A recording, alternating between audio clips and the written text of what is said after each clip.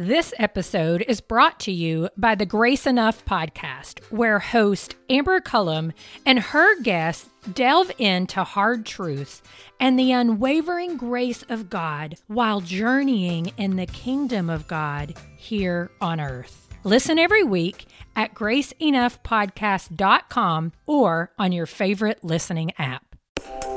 Welcome to the Table Podcast, where we discuss issues of God and culture, brought to you by Dallas Theological Seminary.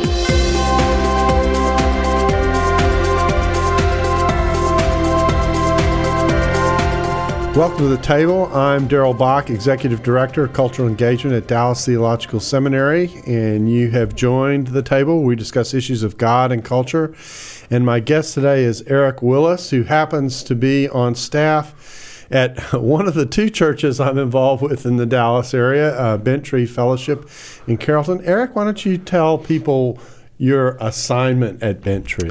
My assignment at Bent Tree has morphed over the years. I'm currently the pastor of minister development, which is a cool way of saying that I oversee and supervise our pastoral launching pad, which is a 12-month residency of taking senior pastoral candidates, immerse them into ministry for a year, and then launch them out into ministry. Oh, I actually didn't realize that was part of what you did, so that's cool. Yeah. And that program's what, 2 years old now? That's correct. Yeah, and I remember some of the first batch, which I know they've all been sent out and have landed somewhere, I think, for the most part. So, so that's good. And then now the reason we've got you here is not to talk about that, but another thing that you commonly do, which is? I come alongside pastors who are experiencing burnout and conflict in church environments, and through a nonprofit I founded in 2007 called Reclaim Leadership. And so you've done a lot of work with kind of helping churches either avoid blowing up or putting Humpty Dumpty back together after Humpty Dumpty's fallen to the ground. Right, and unfortunately, I may have lit a few fuses along the way as well. I don't know what I did, but I come alongside churches to help them recognize the conflict, figure out what to do with the conflict, and how to heal post-conflict. Okay, so let's talk about how in the world did you end up in this role? Because I know you've done a lot of this. How have you ended up in this role? Was there something that precipitated it? You know, I do believe God has a great sense of humor. I hate conflict. I love reconciliation and restoration, but it's the conflict part that gets me. So I was serving at a church as an associate pastor, and the church experienced some incredible conflict inside, staff members, etc. Ended up in a church split. And for anyone who's gone through a church split, you know the heavy emotional toll that it takes. And even some question their faith through the process. They question the church. They question God. And there I was, having gone through an experience of deep conflict to the point of concern over death threats and things of that nature. It got serious. And I took a little retreat with my family at the time. We went to Estes Park, Colorado, one of my favorite places in the world. And I said, okay, God, if you want me back in that environment, you need to make it very clear to me. And so as I was submitting myself to His Word and studying and praying, one morning I looked up and I saw a double rainbow. And I said, okay, God, you want me to head back? That was my promise, to head back into that church environment. And for another year and a half, there was great reconciliation and that the church experienced there after that split. It was a few years later that my father-in-law, who lives up in Colorado, said, yeah, double rainbows happen all the time up here. But I said, no, that's my promise. But I was pointed to conflict through experiences of the church. I'm a PK, grew up a pastor's kid, and I think my first conflict coaching advice came when I was about 9, 10 years old. I remember one Sunday morning after church, we went out to eat, and me and my little sister was on one side of the booth, Mom and Dad on the other side of the booth, and I overheard Dad talking about the deacons that day. And I said, well, Dad, if you can't take the heat, get out of the kitchen. I have no idea where I heard that advice. I no longer use that advice. But it seems like I've been surrounded by conflict and situations in the church my entire experience. Now, if I heard deacons right, is that Baptist church background? Yes, sir, it is. Okay. And was it in Colorado or was it somewhere else before that? That was in Oklahoma. That was in Oklahoma. Yeah. So you've been in the South primarily in terms of growing up and that's correct. And that kind of thing? Kentucky, Tennessee, Oklahoma, Arkansas, and here in Texas. Okay. So SEC country. There you go. Yeah, okay. Anyone listening internationally has no idea what we just went through. But anyway, so let's talk about how this happens, and start off with kind of how usually. Well, let me say it this way: sometimes church conflict happens, and it happens suddenly, and boom. And actually, it's probably been festering. My guess would be, right, but the explosion happens and you're dealing with shrapnel. But in a lot of cases, if people were sensitive, they could have known perhaps it was coming. Do you have any kind of pointers or signs that tell you that, hey, this isn't just disagreement, there's something really serious that could be going on here? Yeah, there's a great litmus test that I like to use, and it's a question that I ask. And that is, when you enter the church building on a Sunday morning and you see a particular individual, can you sit shoulder to shoulder with them and worship God together?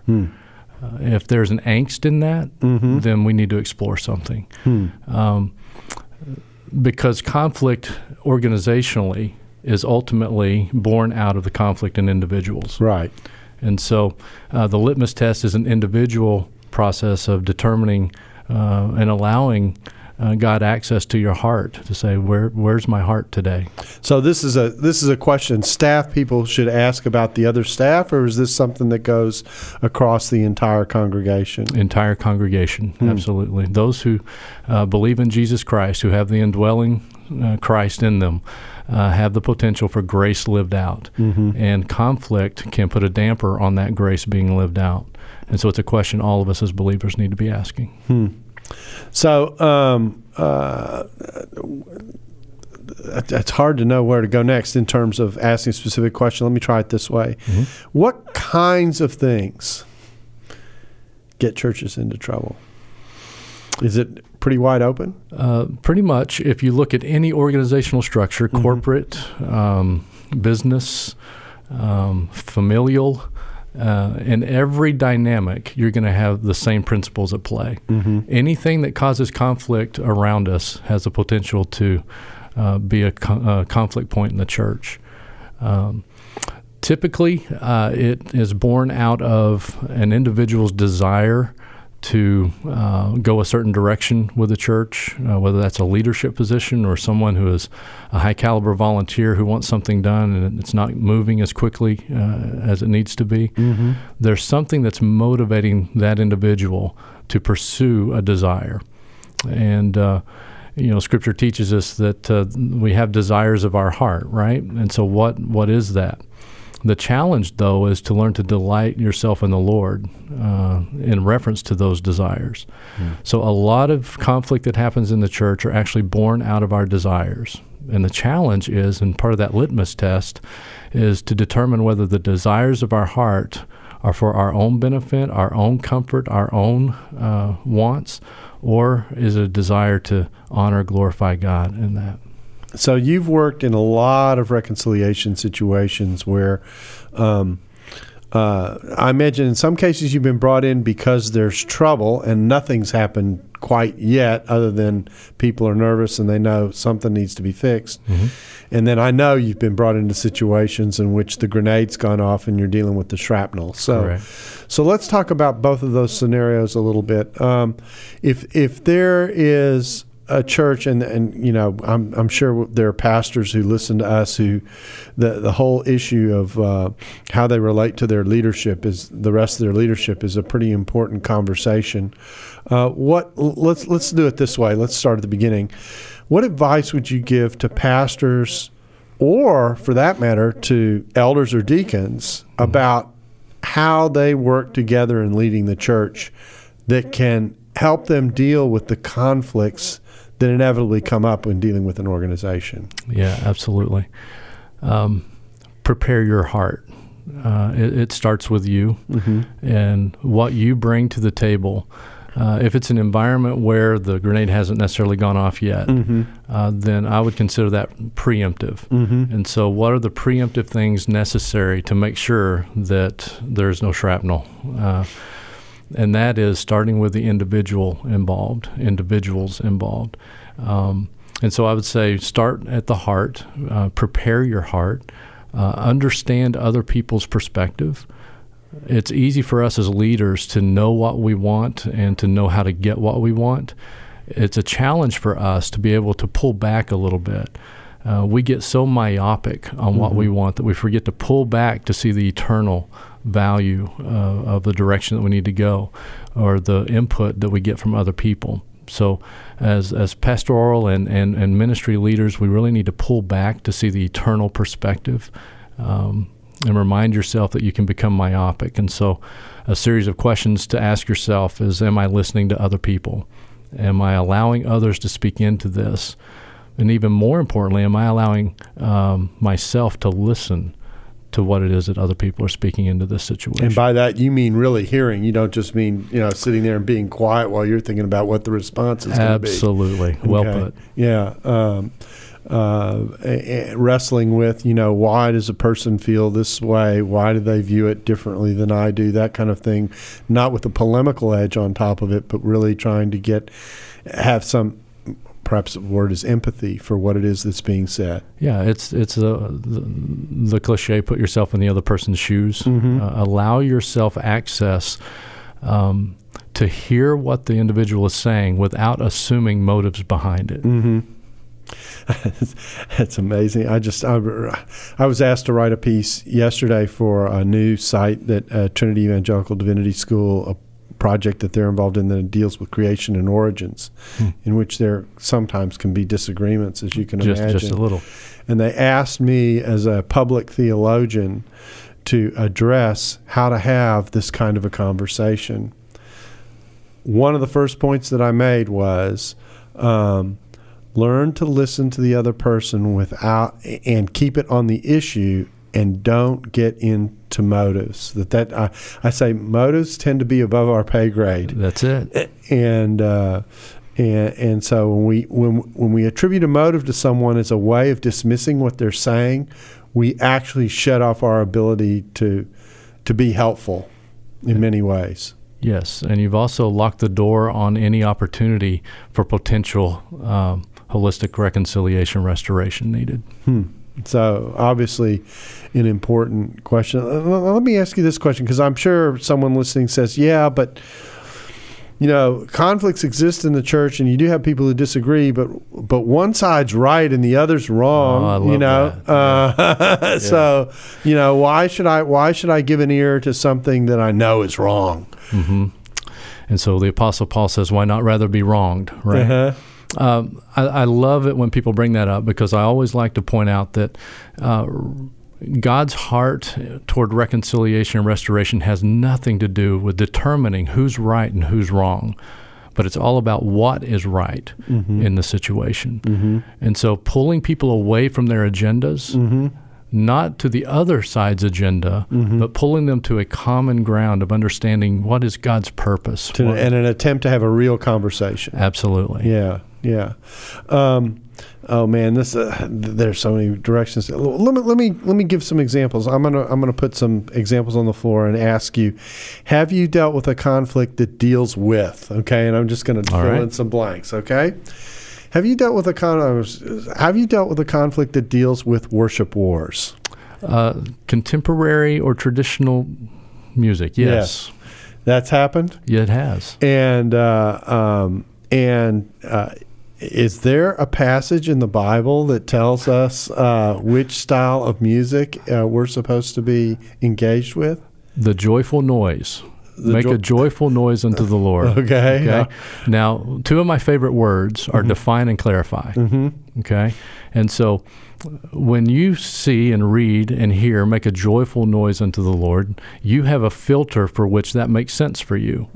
That's true for the other individual as well. And so when it comes to making a joyful noise, the contemporary stuff, the drums, the band, the guitars, that may not seem like a joyful noise. It's noise for sure. No, just kidding. one out of two is not bad, right? The traditional, the hymnology, all of this, the softer side, if you will, the more solemn, reverent side of worship is a joyful noise to some.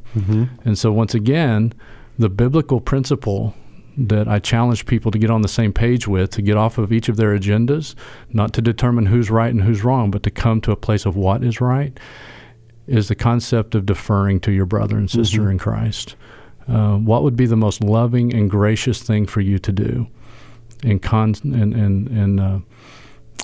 concept of deferring to one another. Yeah, and I think in this particular discussion, if you think back and you ask, well, which of those worship styles actually existed in the time in which the Bible was written, the things that we're talking about, it does give people a little bit of a pause, opportunity to step back and say, all right, now what really matters in worship? Is it the instruments that are played, or the beat of the music, or the size of the volume, or is it what we're doing with our hearts before the Lord as we gather together? That's exactly right. That's the point. It's all about the heart. And I've heard the arguments on both sides. The contemporary worship pointing out that would you rather sing bar tunes to these hymns, or can we create new music? And the point is, once again, not to grab an agenda and stick to it, but to come to a place of understanding that the purpose of worship is for God, and remembering that's crucial. Okay, I think what I want to do, rather than go on to a new topic, is let's just take this through the sequence. So you meet up with a church that hasn't split over this yet, but is in tension on this. In that situation, obviously, you're trying to have the kinds of conversations we just had about let's step back and think through what we're really talking about here in some ways, and what's biblical and what isn't, what's cultural and preference and what isn't, those kinds of things. And you're trying to get everybody to see that for everybody. That's correct. Okay. Every angle on the table. Okay. Now, the other situation is the grenade has gone off. You've got a division, and I imagine that what that adds is a whole other dimension to the conversation, because you're now not just dealing with the issue, you're dealing with all the relational fallout that has happened as a result, which of course is what you were trying to avoid to begin with, but sometimes you're there. What is that process like? Painful. Because people's emotions get involved with that. People are passionate about what they determine are the best way and the right way. And so there are two issues at hand, the relational component and the substantive issue. And the substantive issue of what will worship look like in its mode or model. And the relational issue is, I can't trust you because you don't like the type of music that I like. And so the challenge, before the grenade goes off, I mentioned it's preemptive. In this case, it's redemptive. And so the redemptive points are what I'm going to camp out on. What's God's heart toward you? What's God's heart toward this other individual? And it may be groups of people, and usually is. And so trying to pull them together to see God's redemptive plan at work. Okay, so here's another scenario, and this is actually one I'm currently dealing with more online and in private by email. You'd be surprised some of the emails I get about people asking for response and opinion. I've got I'm going to change this up a little bit so that no one can figure out what's going on here. Okay. But I've got someone who's writing me an email who's very, very convinced that certain materials that are being used in the church are not the right kind of teaching. And they can write pages in defense of this. In the process, this person has probably alienated themselves from a whole series of people, including the senior pastor of the church, several people on the staff, several people who run some of the Bible studies where these materials are involved, etc. That's not the only dimension that's happening. I just found out recently that this person is concerned about their children who are now thinking about walking away from the church now that they're at that age. And the first thing that popped in my mind is, I wonder how much this conflict going on in the church contributed to the fact that they are ready to walk away. I suspect that there are situations that you've walked into in which the dispute has been about that kind of a scenario where the church is going off in a certain direction and the feeling is the church's teaching is not in line with what I might expect, or something to that effect. Have you had those scenarios as well? I have, yeah. Okay, so again, let's deal with the preemptive side first, and we'll probably hit a break before we can get to the other side of this. So let's deal with the preemptive side first. And really, this has many angles. You've got the person who's making the complaint. You've got the staff reaction to the complaint being made, and all those dynamics. You've got the people who are executing the studies where this is one it's like dropping a rock in a lake. It has ripples. Yep, absolutely. And it's hard to determine which ripple is going to affect the next ripple and all that. So it's hard to forecast how far out those ripples will go. Define and clarify, my two favorite words. Okay. Begin with the individuals. You have an individual who is disgruntled or has a complaint or at the very least a concern about the direction the church is teaching. A series of questions for that individual is what's motivating those concerns. All of us have a filter, and he is filtering his concerns through something. Concern for the truth. I have a concern for the truth. He wants the truth to be taught. Okay, so now let's define and clarify. When you say truth and I hear truth, I want to make sure we're on the same page. Okay. And so as truth is your filter, what is determining the truth in which you're filtering? Oh, the Bible.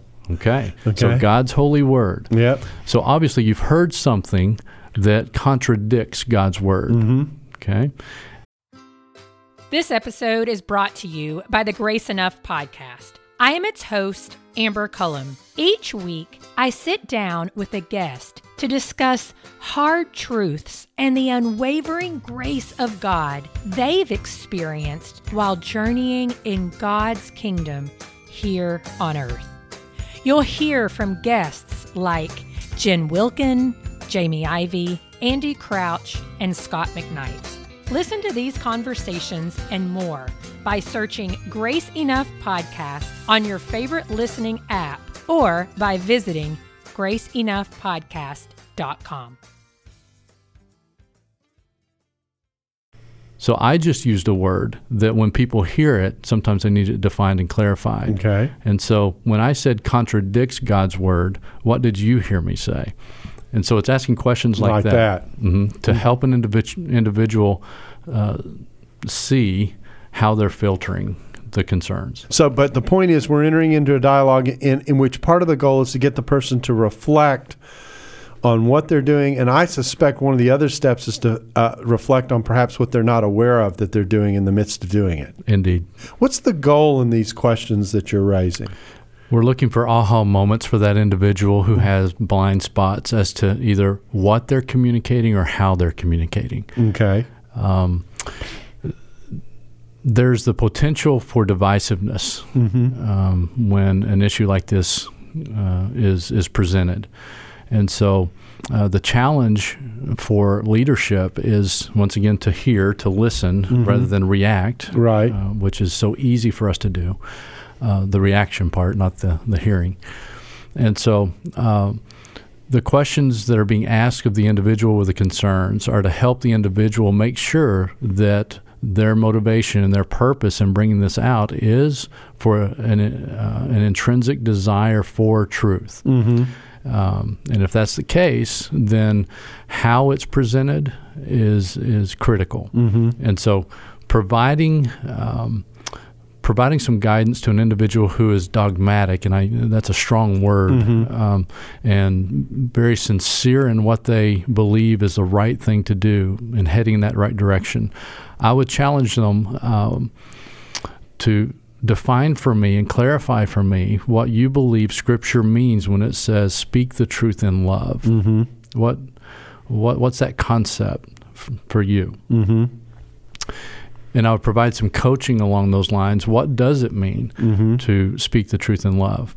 Well, believe it or not, the truth part we get really well. And it sounds like this individual gets the truth part really well. Right. It's the speaking it in love that is oftentimes missing. And so what I like to coach people to consider is to affirm the relationship, say what needs to be said, and then affirm the relationship again. Because Christ is foremost concerned about the relationship. He died for individuals. He didn't die for doctrine. He died for people, and he redeems people. So relationship is of utmost importance. And so that's why I ask people to affirm the relationship, which requires them to do a self-assessment on what they believe about that relationship and that angst that they may have in their heart. Can you sit shoulder to shoulder and worship with this individual? Is it really a matter of trust of the leadership in the direction they're taking the church in light of the truth that you want to share with them? Or is there something about you wanting to prove them wrong or see them fail? Or what is really at the heart behind what you're presenting? And as you present it, affirm the relationship. Even if it is, you acknowledge that they're in a position of authority over you in the church. Speak the truth in love. Say what needs to be said. Affirm the relationship again. A concept of not allowing an incident to stand between an existing relationship is key. Now, this is a problem that once it introduces itself, there's what's going on with the person who registers the complaint that introduces the potential for division, and then there's the staff response to what's coming, because obviously it's kind of like a shot sent across the bow. Here you are exercising teaching gifts and teaching responsibility in the church, and someone in the church comes to you and says, you're not teaching the right thing. What advice do you give to staff preemptively as they face this kind of situation? Bite the tongue and pray. That's the immediate thing that you do. An immediate response is oftentimes an inappropriate, inadequate, or wrong response. And so bite the tongue. Pray, and I mean that sincerely, because it is going to be the power of the Holy Spirit working in and through you to respond to individuals who get in your face and voice complaints in what could be taken as a rude type of way. And then I would say avoid the pedestal syndrome. Avoid placing yourself in a position mentally of thinking, hey, I've gone to seminary for all these years. I've got this degree. I know the languages. I've studied this. My blood, sweat, and tears went into this, and you're telling me that it's wrong. Okay, avoid the pedestal syndrome. Kick that pedestal out from under you and acknowledge and actually celebrate the fact that this individual desires truth. That's a healthy thing. So bite the tongue, pray, discern Holy Spirit's prompting as to what direction you need to have the conversation go. He may prompt you to ask a simple question. He may prompt you to engage in dialogue, to listen to points of contradiction. So that would be the immediate counsel I would give, is to be available to listen. But that's easier said than done, right? Yeah. Now here's a dynamic that's happening in this situation that I think I'd like for you to comment on, because I don't think it's all that unusual. It's what I would call the staff passive response that has also an element of misdirection to it that then gets misread. So let me explain what I mean. I think you probably have a clue, but let me. So the person says to the person issuing the complaint, I hear you. I get what you're saying. We're doing something about it. Okay? And then when they actually go to implement this in the perception of the person making the complaint, other than the correspondence that's going on between them, little or nothing changes. Mm-hmm. So what's communicated verbally to the person making the complaint is distinct from everything else that person is seeing going on in the community. That seems to me to be a recipe for potential problems. Absolutely. I hear you. I understand it. We're doing something about it. 2 of those 3 are lies. Mm-hmm. Okay? We don't want to lie to our people. Uh-huh. All right? I hear you. I want to learn more. Mm-hmm. Let's discuss it. Mm-hmm. Is a much healthier process. Mm-hmm. That series of questioning or statements will lend itself more toward the reconciliation side and agreement side than an antagonistic, you didn't do what you promised me you would do type of concept. Mm-hmm. Which is going to be the comeback, of course, is that you told me you were doing this and I trusted you, and now I don't see anything any different. So how have things changed? And you've just ratcheted everything up a level. And on the substantive issue, it's been ratcheted up. Mm-hmm. And on the relational issue, your credibility is just deflated. Mm-hmm. Yeah, so it's a problem from that standpoint. And I suspect that the reason I'm going into this in some detail is because in my mind, the way these things progress is kind of, if I can say it this way, one misstep at a time. Is that a fair way to describe it? Yeah, one miscommunication, misstep at a time. And when that happens, as that builds up over time, all that does is build up pressure, and eventually something goes very wrong, mm-hmm. and you lose it because there hasn't really been the kind of communication that you need as you move through this process to try and cut it off or deal with it in a way that prevents it from hemorrhaging. Yeah.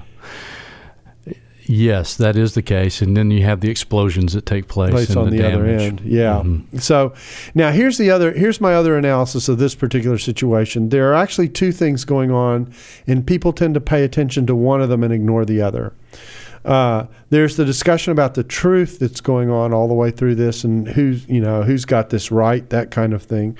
Important discussion. Don't want to minimize it. Absolutely. But the other is what's happening relationally as this is going on, which my guess is most people pay less attention to when the discussion becomes a focus on what's the truth.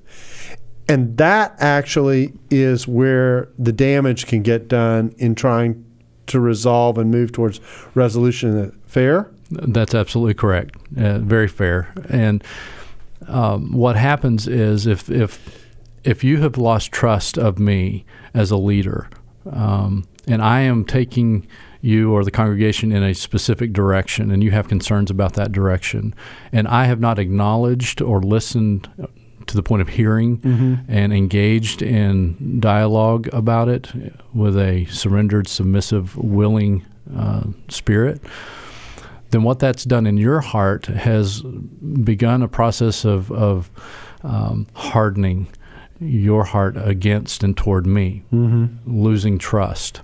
And if I could for just a minute talk about trust mm-hmm. and the trust factor. I hear this all the time in mm-hmm. almost every conflict I've engaged in. Mm-hmm. I can't trust them. Mm-hmm. I have a hard time with that statement because mm-hmm. as I look at Scripture, nowhere in Scripture does it say put your trust in man. Mm-hmm. It says, trust in the Lord your God, trust in God. Mm. Now, we are to be trustworthy, mm-hmm. but we are never to be individuals to whom people put their trust. Mm-hmm. We are always to point people to put their trust in Christ. And it's going to be that trust in Christ that's going to pave the way for reconciliation and restoration. So there's a coachable moment and coaching opportunities to help people come to an understanding that if you're putting your trust in me or you're putting your trust in the leader, it's misplaced trust. Now let me tell you another piece of shrapnel that I see from the scenario that I'm describing, and that has to do with children or young adults who watch this conflict unfold. So the major players are the adults, obviously, mm-hmm. but there are children around this, and when they see this, my guess is that the impact on them is something also that's not thought about very much, and yet the impact on them can be potentially pretty profound. Oh, indeed. Life-threatening, life-changing. So the challenge is how to, once again, make your point without the fallout. And how to make a point without the fallout is to make sure that you have engaged the people relationally before you engage with the truth. And so looking at your own family dynamic, how this affects the family. What is it that your kids are going to be influenced by? They're going to be influenced by what they hear from you, what they sense from you. If there is a root of bitterness because the change isn't being made, that's coming out in your voice. It's coming out in the choices that you make to either attend service, not attend service.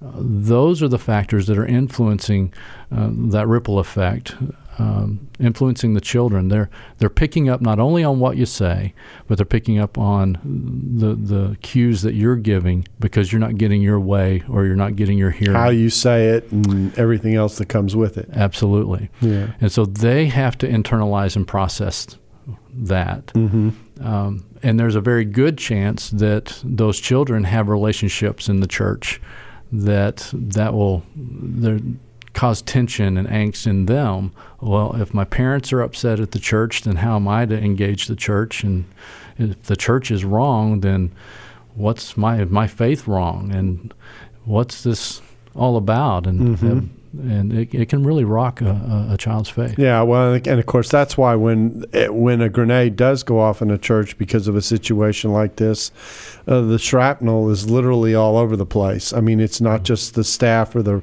principals that are involved, but all of a sudden people who may not even have been aware this was going on are pulled in and sucked into what's going on. That's right. And the impact is happening at multiple levels, and the stuff that we've been talking about just between the individuals now has expanded and exploded, if you will, to involve people who maybe even before weren't even aware this was going on, and now the pressure to figure out which side am I going to fall on and that kind of stuff. You've got all those dynamics in place, right? Right. And who wouldn't want to run from all that pressure? Yeah, yeah. Okay, so we've kind of walked through this one in a little more detail. I think it's a sample of the way in which things build, and the way in which things can kind of unravel. Let's take a look at it from this way. How do you begin to stop? I'm going to call it a cycle. I don't know what else to describe it as, a pattern maybe. What can be done to diffuse the bomb that's building? And maybe we ought to talk about this from the individual side and then from a staff side and wrestle with, and then we'll come to okay, it's exploded now. That's a different scenario. How do you put that back together? So let's do it in two parts. How do we diffuse the buildup in a situation if someone senses that's going? What's the right kind of response? I mean, obviously we've talked about listening better and questioning your own motives and that kind of thing, but is there anything else we can do to add to that equation? It's always better to ask more questions than the statements you make. Okay. I'm going back to the define and clarify. Okay. The more someone feels heard, the more clarification that's given to an understanding of where they're coming from, the situation is deflated because they feel like they have made a contribution rather than just voicing a concern. And so that's the challenge for the staff, is to allow the mindset shift that this isn't someone just spouting off a concern, but in the process, let's look to see how and if something that is being brought to our attention needs our attention for change, and being willing to take that. Okay, now obviously we've been talking about kind of a member-staff situation here. Another source of great conflict is within the leadership body itself. When you've got either people within the staff who are disagreeing, or you've got perhaps even more dangerous, your elder or deacon board and your pastor at loggerheads. in one sense, the dynamics, it strikes me, are the same, and in another sense, this is a different game. Because the players or those who are in conflict at this point, all of them have been given the responsibility to oversee the spiritual health of the church. And so that in and of itself brings a dimension that's not there. And so there's a heaviness with that. It's an appropriate heaviness, but which means that we can't take this lightly. We can't shove it under the carpet and move on. We have to deal with the situation, and how we deal with the situation is going to be reflected to the congregation. One of the questions I like to ask is what's at stake? If you as spiritual leaders of this congregation do not come to terms with what you need to deal with, what's at stake? And I've heard answers from everything from reputation, credibility, all the stuff that you would normally hear. But rarely do I get the right answer. What's at stake is the witness of Jesus Christ. That's what's at stake when our leaders are in conflict. And that's what drives me to engage and help them see that this is a heart conversation just as much as it is a hard conversation. Now, your what's at stake raises two other questions that immediately come to mind. One is, when do I come to the point of agreeing to disagree? And when do I come to a point where I say, I may not be getting anywhere here, and it may be better for me to be elsewhere? How do you sort out those? Because those are potential resolutions to decide. That's right. Well, and probably the what is stake question, or at least an aspect of that, might be: is this fight worth it? Okay, so there are maybe three questions that we're wrestling with here. I'll try and keep them separate for you so that we can work through them. Okay. Agree to disagree. Going back to the principle of deferring to your brother and sister in Christ. Agreeing to disagree can be done in two ways. It can be done assuming the other person is clueless and will never come to understand what it is that you're trying to communicate. Okay. Or you can agree to disagree with an understanding that it's breathing grace into the environment, that both of you are coming to an understanding. Even though they didn't budge, you're breathing grace rather than laying claim. And so agreeing to disagree is one of those that you have to be discerning about. There's not a litmus test for that. There's not a way to really say, okay, if this, then this. And so it's going to be the Spirit's moving in your heart to prompt you to be discerning as far as deferring. Okay, the second one is what's at stake, and it's making the decision. Is in some senses, is this really worth it? I imagine that's actually a very important question to raise pretty early on. And it needs to be tied to the why. Okay, if what is worth. Who's determined the value of this conversation, this dialogue, and the outcome? It goes back to defining and clarifying terms and positions and understanding the other person's input and hearing what they're saying. But ultimately, it comes down to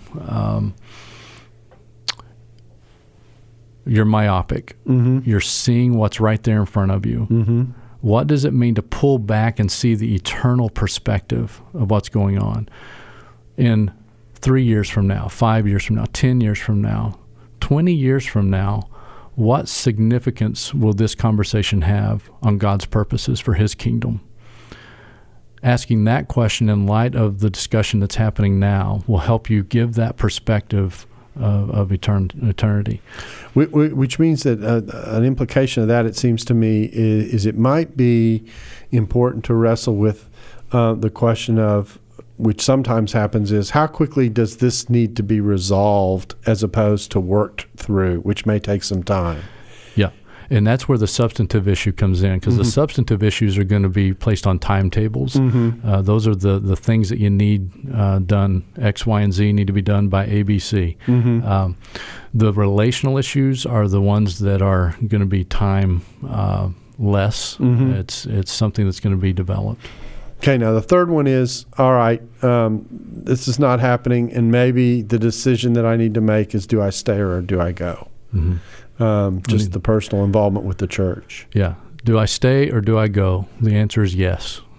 It's one of those that, once again, requires discernment of the Holy Spirit. And what I challenge people who are asking those questions, and I never tell people not to ask those questions. That's a very valid question, and they need to be processing that. But what I tell them is to go back to the motivation for why you're asking that question. If you think that you need to leave the situation because you're not getting your way, or you're not being heard, or something of that nature, reevaluate that. Okay. If you sense that you need to stay so that you can be the change agent and bring things to a head, to bring it out, reconsider that. There are so many variables that go into answering that question, and 90% of them are unknown variables. And a lot of times those decisions are made on feelings and perceptions rather than the truth and realities. And so the challenge in answering that question is, once again, going back to discernment. If, in the litmus test earlier, can you sit shoulder to shoulder and worship God in this environment, knowing what you know about those that you work with, serve with, do life with?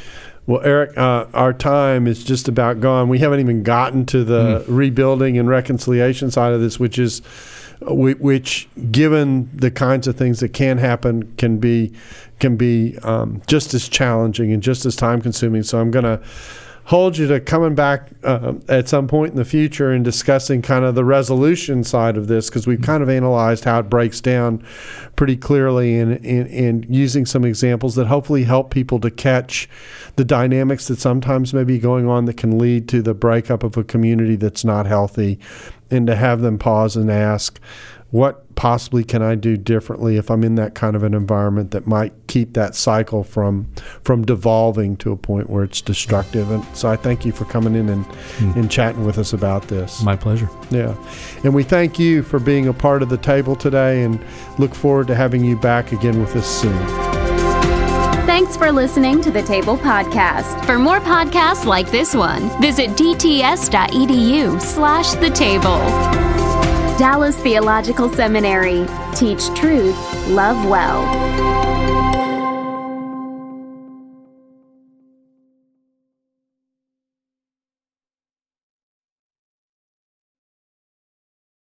This episode was brought to you in part by the Truce Podcast.